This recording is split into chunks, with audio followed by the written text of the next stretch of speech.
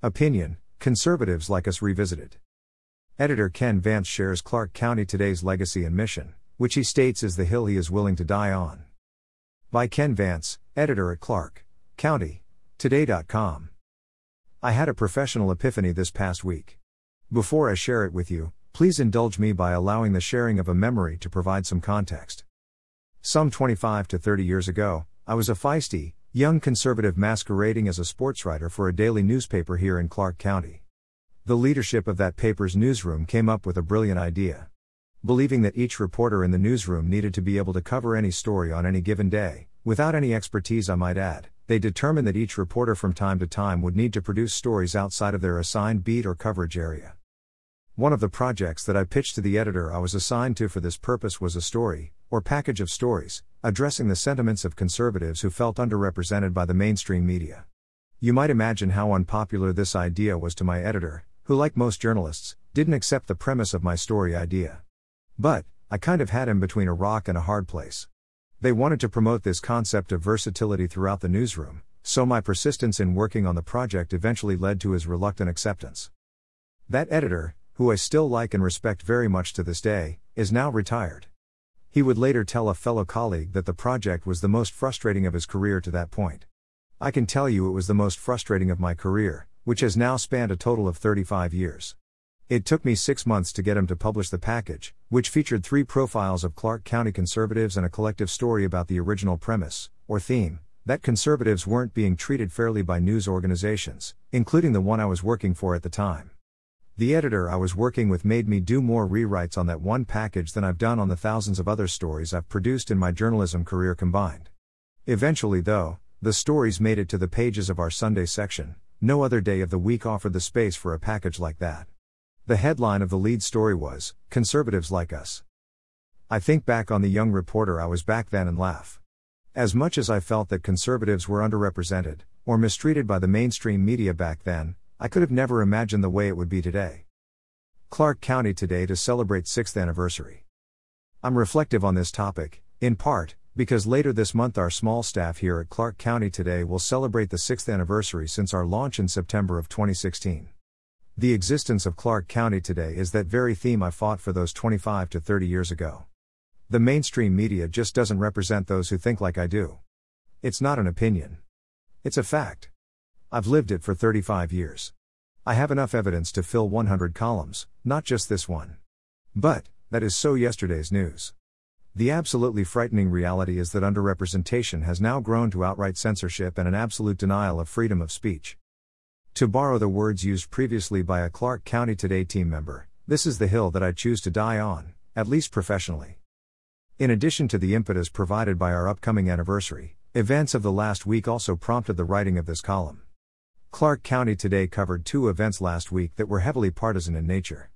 On Thursday, we covered the Patriots United Election Integrity and Transparency event in Vancouver.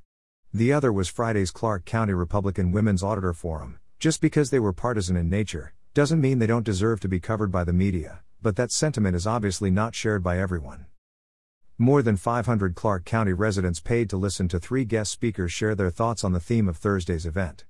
Clark County Today published a scene-setting story, based largely on the comments of 3rd Congressional District candidate Joe Kent at the event, and the story also introduced the 3 guest speakers and provided the individual videos of each speaker. Since we posted that story, YouTube has since removed 2 of the 3 videos because it claimed they violated the company's terms of service. YouTube also suspended Clark County Today for 1 week when it removed the first video. Thankfully, when this happens, we can still share the videos by hosting them on the Rumble platform. It's just the latest example of the censorship Clark County Today has had to endure in recent years. Earlier this year, we went through a 90-day suspension by Facebook. We have also faced regular written reprimands from Google. We are not alone, other websites we have partnered with on content have reported the same. I am not a flat earth, out-of-my-mind extremist when I tell you the mainstream media, social media and big tech are overwhelmingly controlled by folks who don't think like I do. But, more importantly, they don't want folks like me to have a voice in the marketplace. Last week, we published a story from the WND News Center about a MSNBC host who emphatically stated that the media needed to stop covering both sides of issues. It's unfathomable to me that a member of the mainstream media would state that kind of bias openly, but I am thankful he did. It provides further proof that we're not making this up. It's ironic to me, however, that we have also published so many stories about things that were previously labeled as misinformation by the likes of Dr. Anthony Fauci and the Centers for Disease Control and Prevention that have now been proven to be factual. For as long as we are able. I don't know how long Clark County Today is going to be around. Hopefully, for as long as I am able to continue this journey. When we launched our news website, we knew from the beginning there was a chance we would be on a short-term contract, so to speak. You are well aware by now that over the past decade or more, newspapers have been folding at a prolific rate.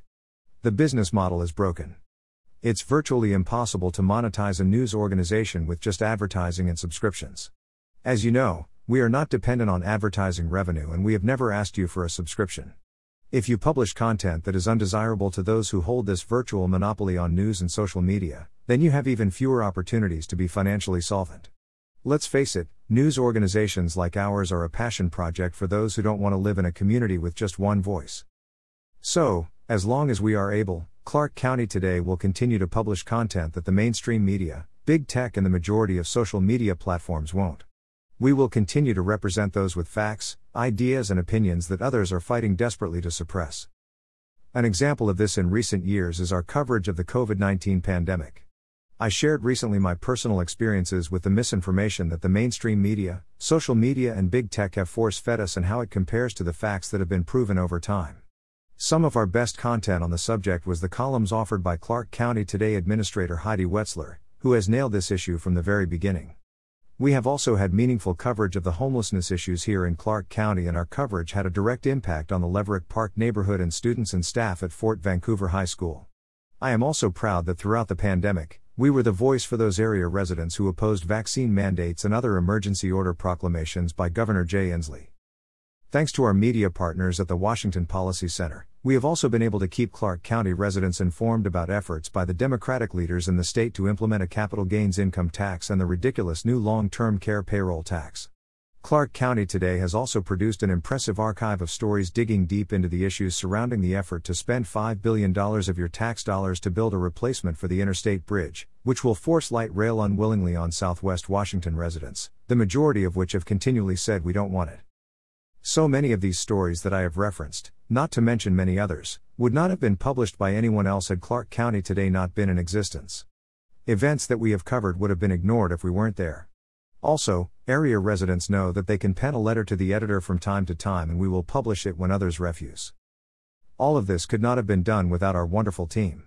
In addition to myself and Heidi, I would be remiss if I didn't point out our founder and owner David Madore, whose vision and commitment is responsible for all of our success. Also, we would never have launched this effort in the first place without our incredibly talented graphic designer/webmaster Andy Schwartz, who keeps the website running with daily attention 365 days a year. Reporter Paul Valencia has been with us throughout the majority of our existence and he is beloved by so many in Clark County. Paul has shown tremendous versatility in recent years that has only enhanced his popularity and impact in the community. So, call my epiphany and it's a wonderful life moment. I believe we allowed Clark County residents the freedom to become who they were meant to be, just as that broken down old building and loan provided for the residents of the fictional community of Bedford Falls. We may not be the home for everybody, but I consistently hear from those who think like I do that ours is a worthy and noble cause. It's quite simply, the professional hill I choose to die on.